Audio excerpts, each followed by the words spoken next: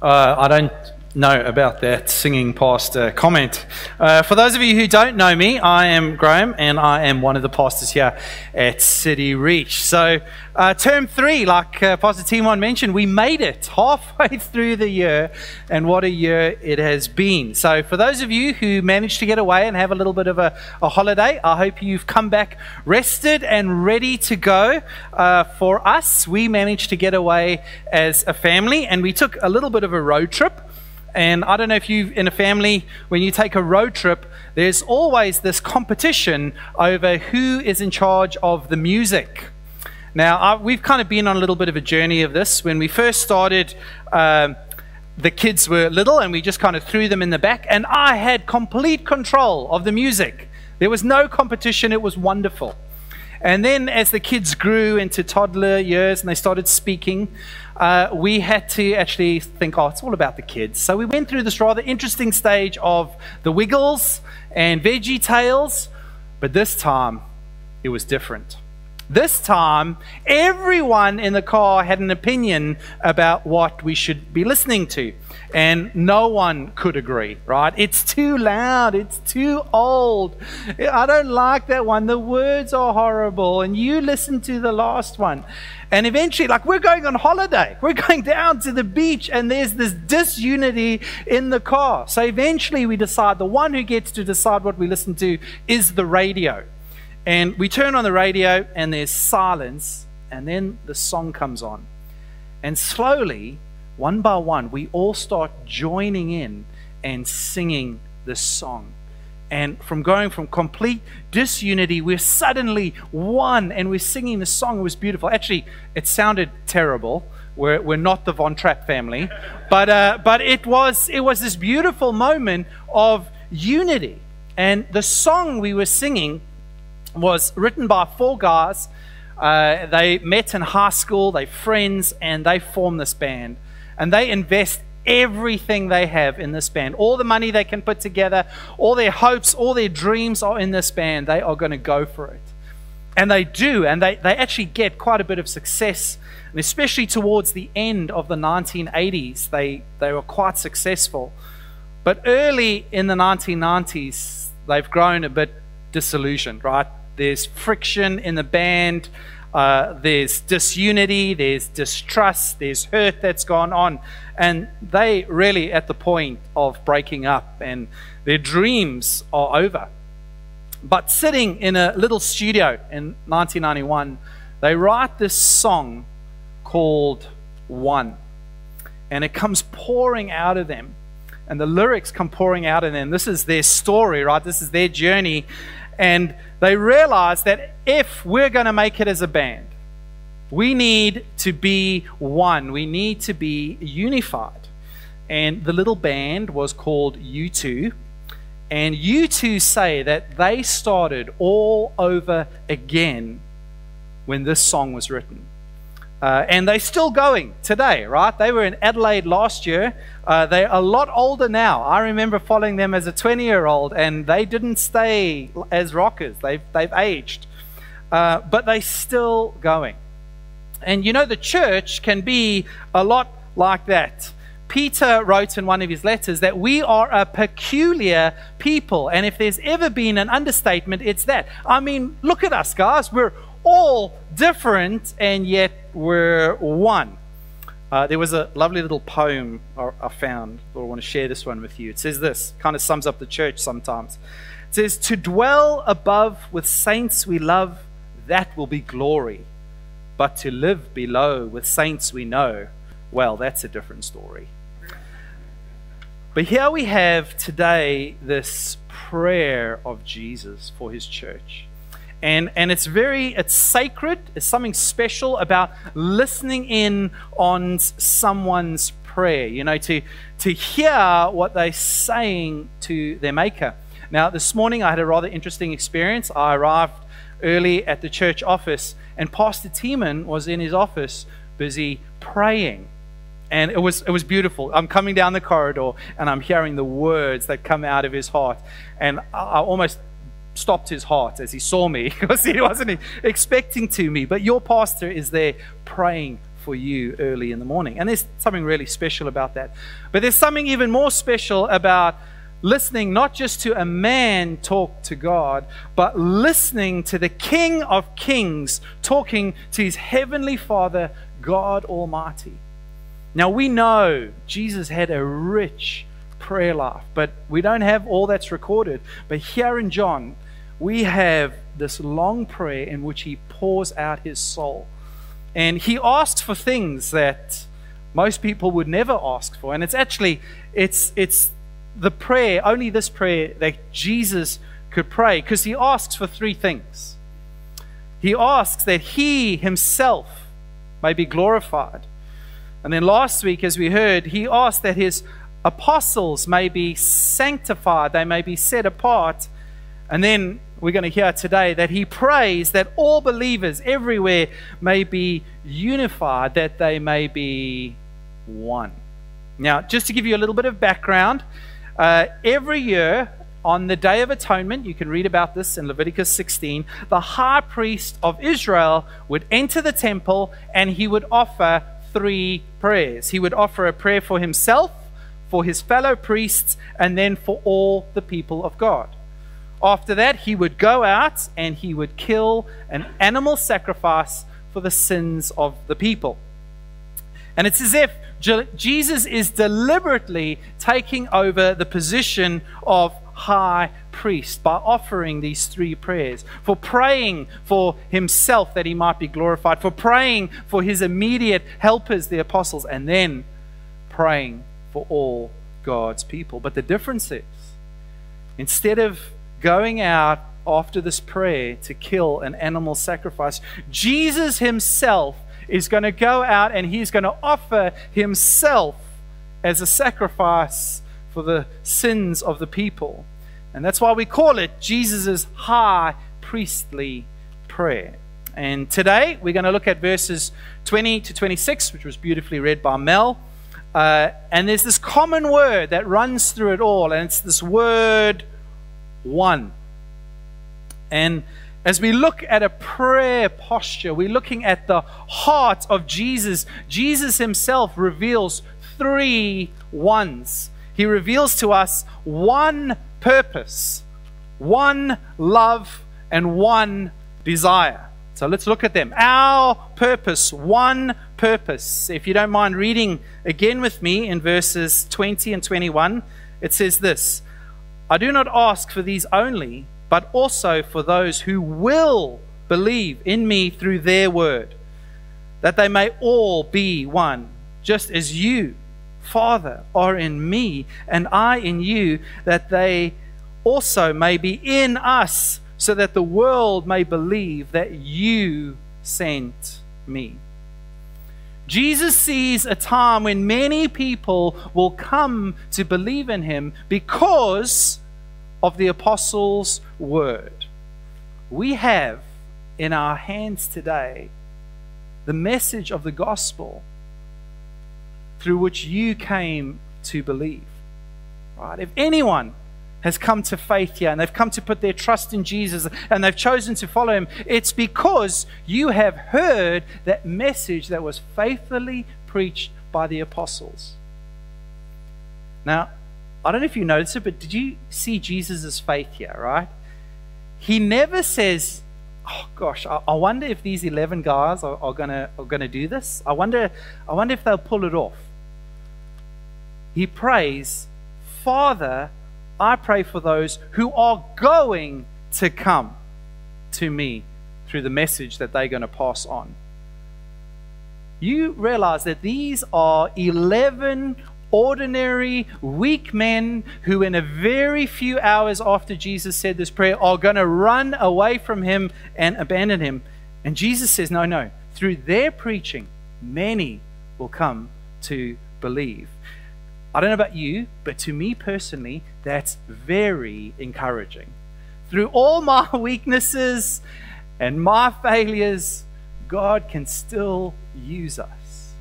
I don't know if it's only me or someone else, but you are allowed to say amen to that. Because it is very encouraging to me. And then Jesus goes on and he says, I pray that when they do come, they may all be one.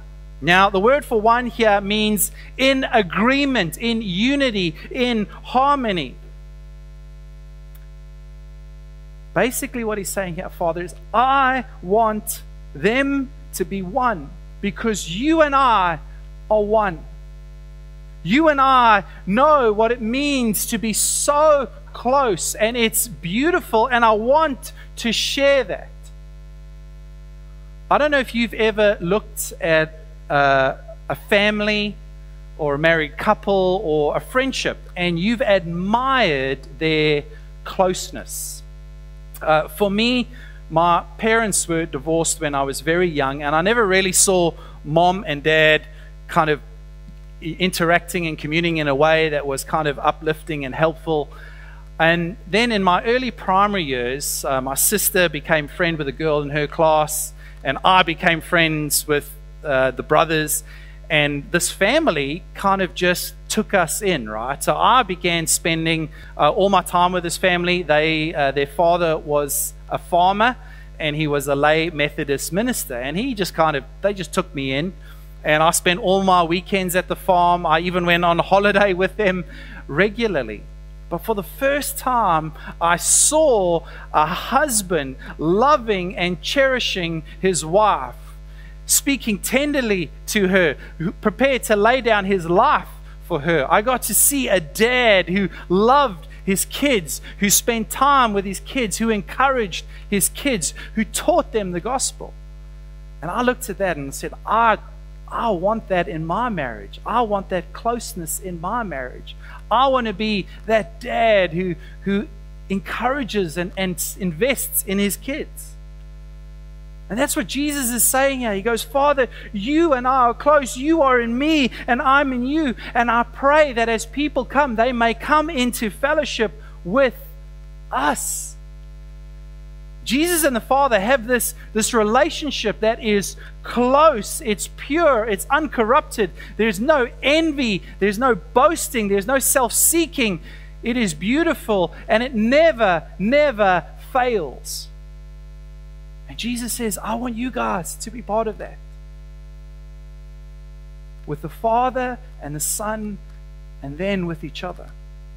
And here's the purpose. Jesus is leading up to this, and he says, when this happens, when you guys come into fellowship with me, the world is going to believe that you sent me. Now, it's interesting that Jesus says, believe that you sent me. The word gospel in Greek is the word evangelion, and we translate that word good news. Now, I always thought when we talk about the good news, we just talk about the good news of the forgiveness of sins. That's the gospel. And while that is true, evangelion means so much more than that. It was a word that was used to announce the arrival of a king. That's the good news. There's a new king. There's a new kingdom. And if you want to know what the kingdom's like, you need to look at the subjects of that kingdom. Here's a king who's not come to rule over you with an iron fist and with fear and rules, but a king who's come to serve you, to love you, and to save you.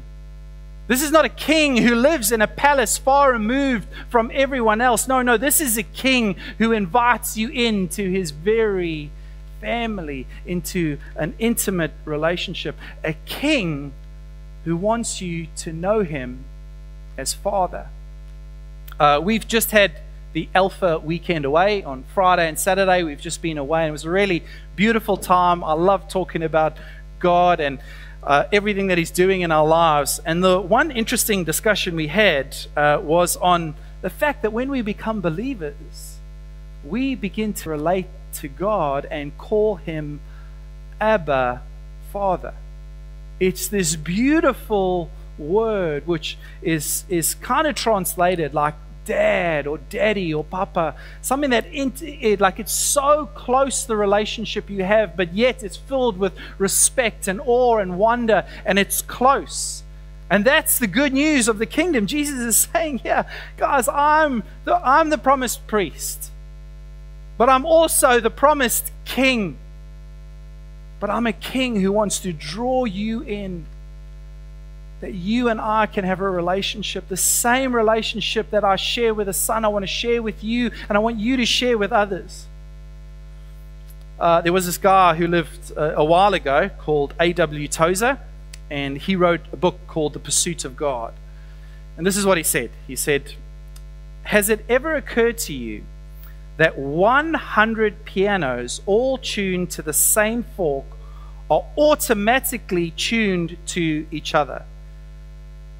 They are of one accord by being tuned not to each other, but to another standard to which one must individually bow."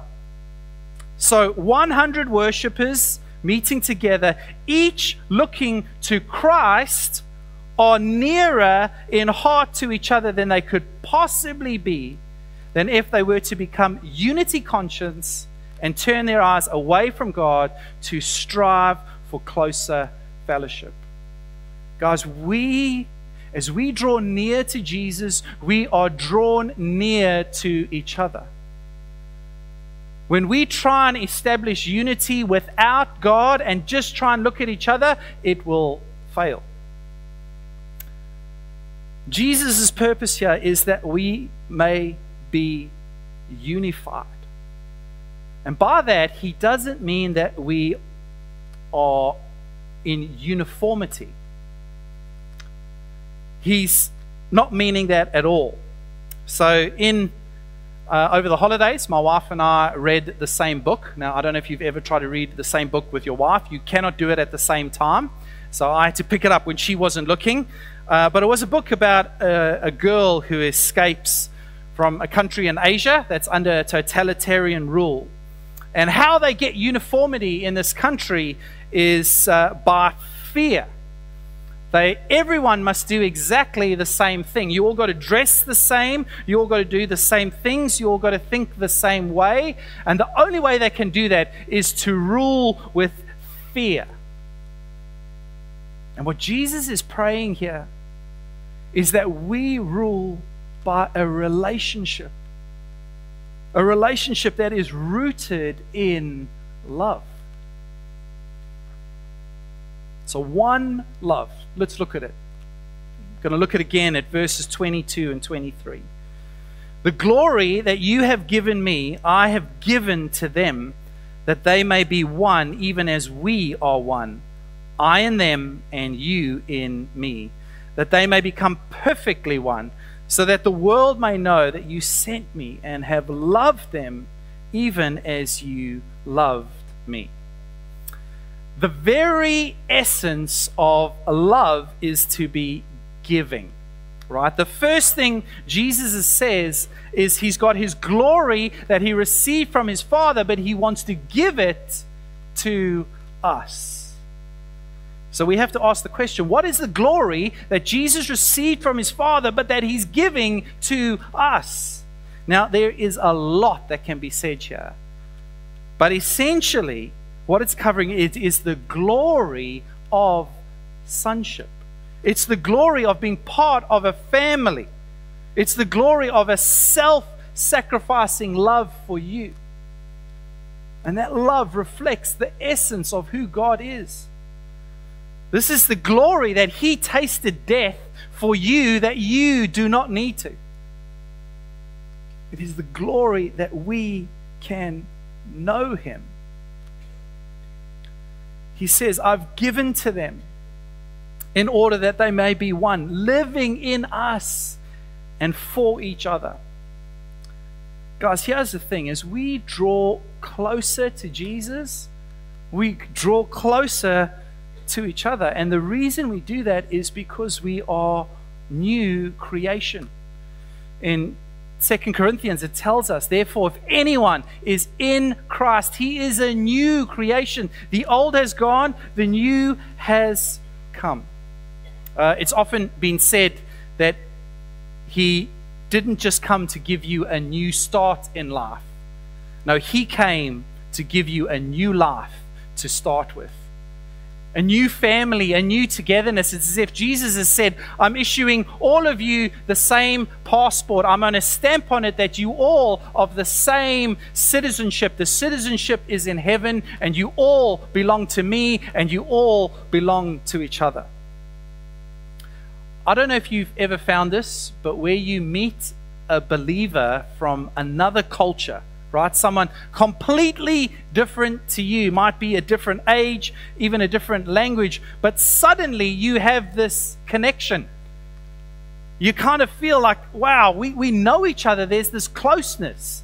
And it's because you are both new creations. You both know the same Lord. You both serve the same King.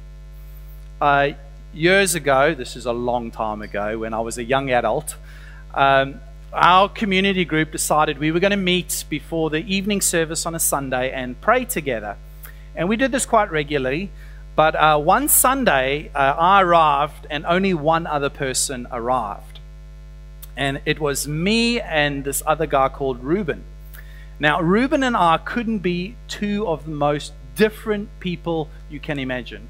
Reuben was from an Afrikaans family. He liked Star Trek. He was an introvert and he didn't talk very much. I was from an English-speaking South African family. I like sports. I'm an extrovert and I probably talk too much. And the two of us are sitting there together. And you know when you have one of those conversations where it's just kind of one-word answers? Hey, Reuben, how are you? Fine. Did you watch the game yesterday? No. I thought, okay, this is going to be long. It's going to be a long hour that we have together. But then Reuben and I, we sat down and we opened the Bible together and we prayed together. And then afterwards, we had this beautiful conversation where we realized we are brothers in Christ. And we have so much in common because we know the same Jesus. You know, and after that, Reuben and I became these incredibly good friends. I mean, there's nothing that would have drawn us to each other. We were so different, but in the Lord, there we were, friends and brothers. Guys, and when this happens, right, when the church enjoys this unity, this oneness, this love for each other, the world sees that and it takes notice. Jesus himself said, guys, by this, the world will know that you are my disciples, that you love one another. You know, we are by nature social creatures, right? I think we crave social interaction. If this COVID thing has taught us anything, it's like we really like being together. And that's why solitary confinement is one of the worst punishments you can give. But people like getting together. But the difference is, the world will gather around people very similar to them, right? They will gather around people with the same interests, the same hobbies. They like the same sports. They're from the same socio-economic group. They're from the same life stage group, but not the church. We are not a social club. Guys, look around you. We are a peculiar people, right? We're all different, and yet we are one. The church transcends any life stage, any ethnic group, any language, any interests or hobbies. John, when he's in the Revelation, he's writing and he's looking out at the church that will come in. This is what he says. He goes, after this I looked and behold a great multitude that no one could number, from every nation, from all tribes and peoples and languages, standing before the throne and before the Lamb. That's what the church looks like. You know, the world looks at that and goes, no way. How do you guys love each other? You're all so different. And then they ask a far more important question. Why? Why do you guys do that? You see, nothing convinces the world so much that Jesus is worth taking notice of and that God is real when people see us of different backgrounds, of different temperaments, of different tribes, loving, living, and worshiping together in unity. Because we belong to Jesus and we are loved by the Father. Now, love, the world is looking for love, right? You only need to turn on the radio, and every second song is about love. But it's almost always eros love, a love of attraction. And eros love is often, it's a selfish kind of love. It wants something. It wants your attention. It wants to be noticed. And it has this desire to make me happy, right? And the world will look for love in all sorts of places. And if it doesn't find love there and the love runs out, then it will find another thing to love or another person to love. And we can look for it in materialism, right? I love things. If I just had this thing or this new gadget or this car, then I'd feel satisfied. Or power. Oh, I'd love to be someone that's respected, someone that has status, someone that has influence. Or maybe it's pleasure. Oh, I just love, I've got to have that experience, I've got to have that trip. The world looks for it, and they come up empty. Because Monday always comes, and it never satisfies. It just leaves you wanting more and more and feeling empty. But here, the word for love is agape. It's a love that gives. It's a love that's sacrificial. It's a love that cares. It's a love that does something. This kind of love was so rare in the Greek world that it's hardly ever used until Jesus comes on the scene. This kind of love, this agape love, which doesn't make sense, it will draw people. They will see you belong to a different kingdom. You belong to a different king. One love. Guys, and here's the thing. Our unity, how we love one another, how we walk with one another, how we journey together will affect our evangelism. Right? The more we love Him, the more we will love each other, and the more powerful our witness will be to the world. Do any of you read Peanuts? Peanuts, the cartoon, right? You got Lucy and Snoopy and Linus and all that. So there's a Peanuts cartoon that I saw the other day where you got a Lucy, and she comes in, and Linus has got the TV remote. And she's threatened him, Linus, you've got to change the TV channel. And Linus turns around and he says to her, what makes you think you can walk right in here and take over? And Lucy looks at him and she goes, these 5 fingers. Individually, they're nothing. But when I curl them together like this into a single unit, they form a weapon that is terrible to behold. And Linus turns around to her and goes, which channel do you want? And then he turns away and he looks at his own fingers and he goes, man, why can't you guys get organized like that? Guys, that's us. That's us, right? Individually, we're not very much. But when we are unified, we are a weapon that is terrible to behold. Not a weapon of mass destruction, but a weapon of mass reconciliation and of love. A weapon that doesn't destroy, but a weapon that heals. A weapon that doesn't take, but a weapon that gives. A weapon that gives life.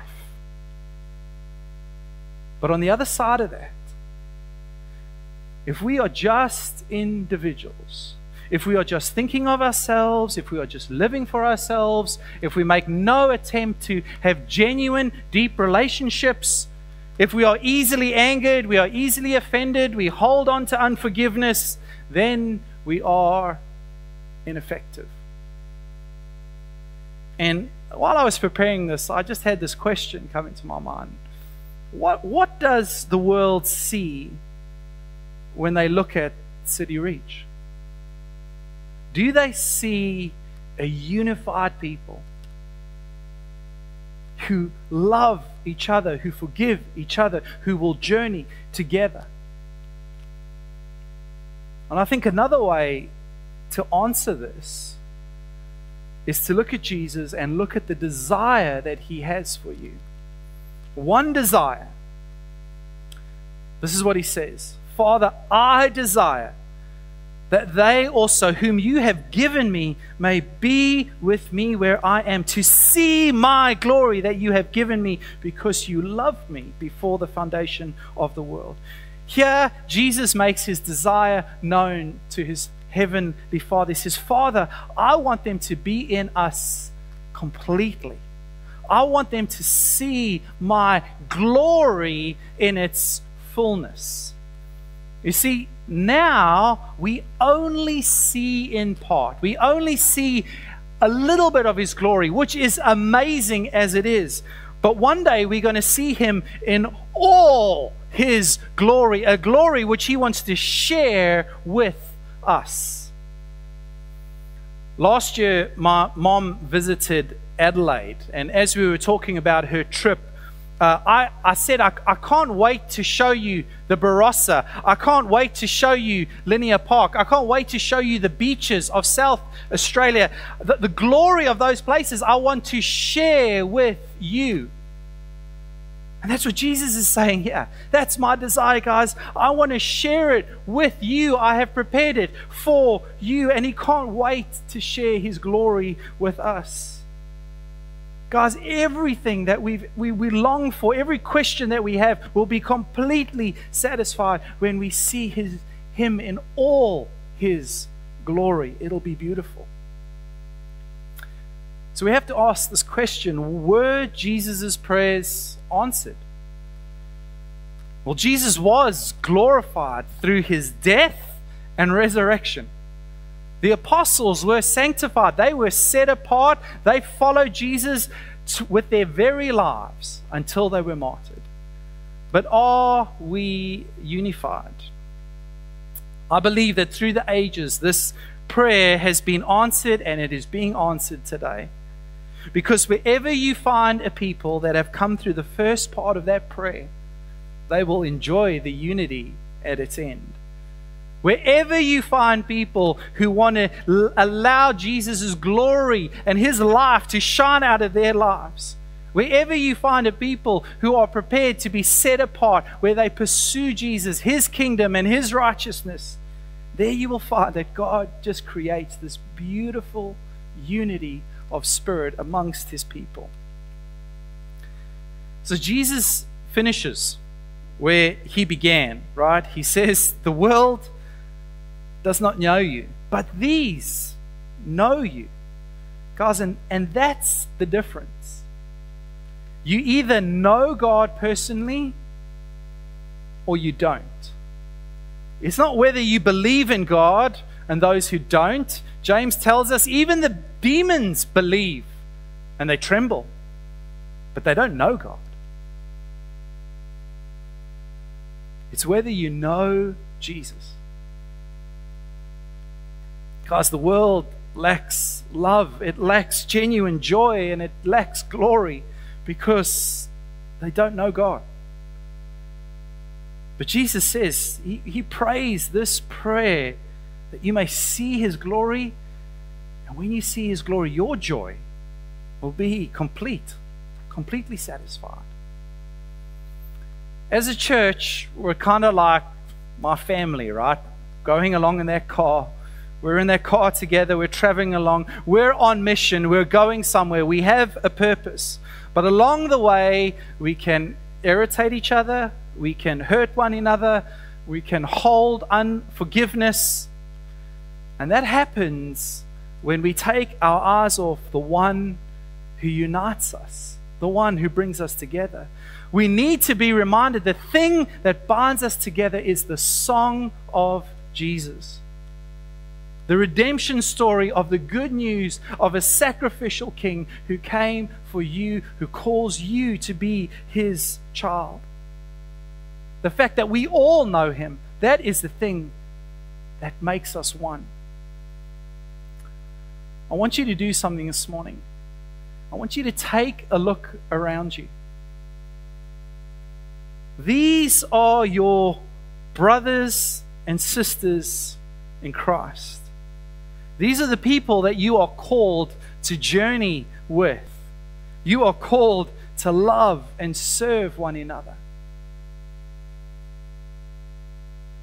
You know, at City Reach, like Pastor Timon said, we have this very simple mission, and it's God's mission, right? We want to plant churches that make disciples who live out their new identity through community on mission. And that community is a community that is unified around Jesus. It is a community that loves Him, that will love one another, and then we will seek to make Him known. Now I want you to take a look at that cross. That cross reminds you of your Savior, of your Redeemer, of the God of the universe who would be prepared to offer Himself for you, who would taste death for you. That Savior takes your sin and He gives you His righteousness. And above all, He then says, I call you my child. Guys, we are on mission. We're a church that's called to live out our lives. We're called to shine in this generation. And we will do that because of how we live and how we love. And as we do that, more and more people will be added and drawn to Him. I'd love you to stand, and we're going to worship this King of Kings.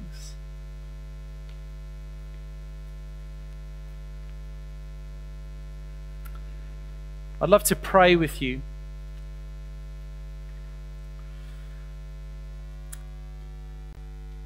Father, we thank you again for this beautiful prayer that your Son prayed. And Lord, that He was thinking of us hours before He Himself would be crucified, and how He longs to share His glory with us, how He longs to draw us into a relationship with Him and Father. And Lord, that we can be a church that loves one another because we have known you.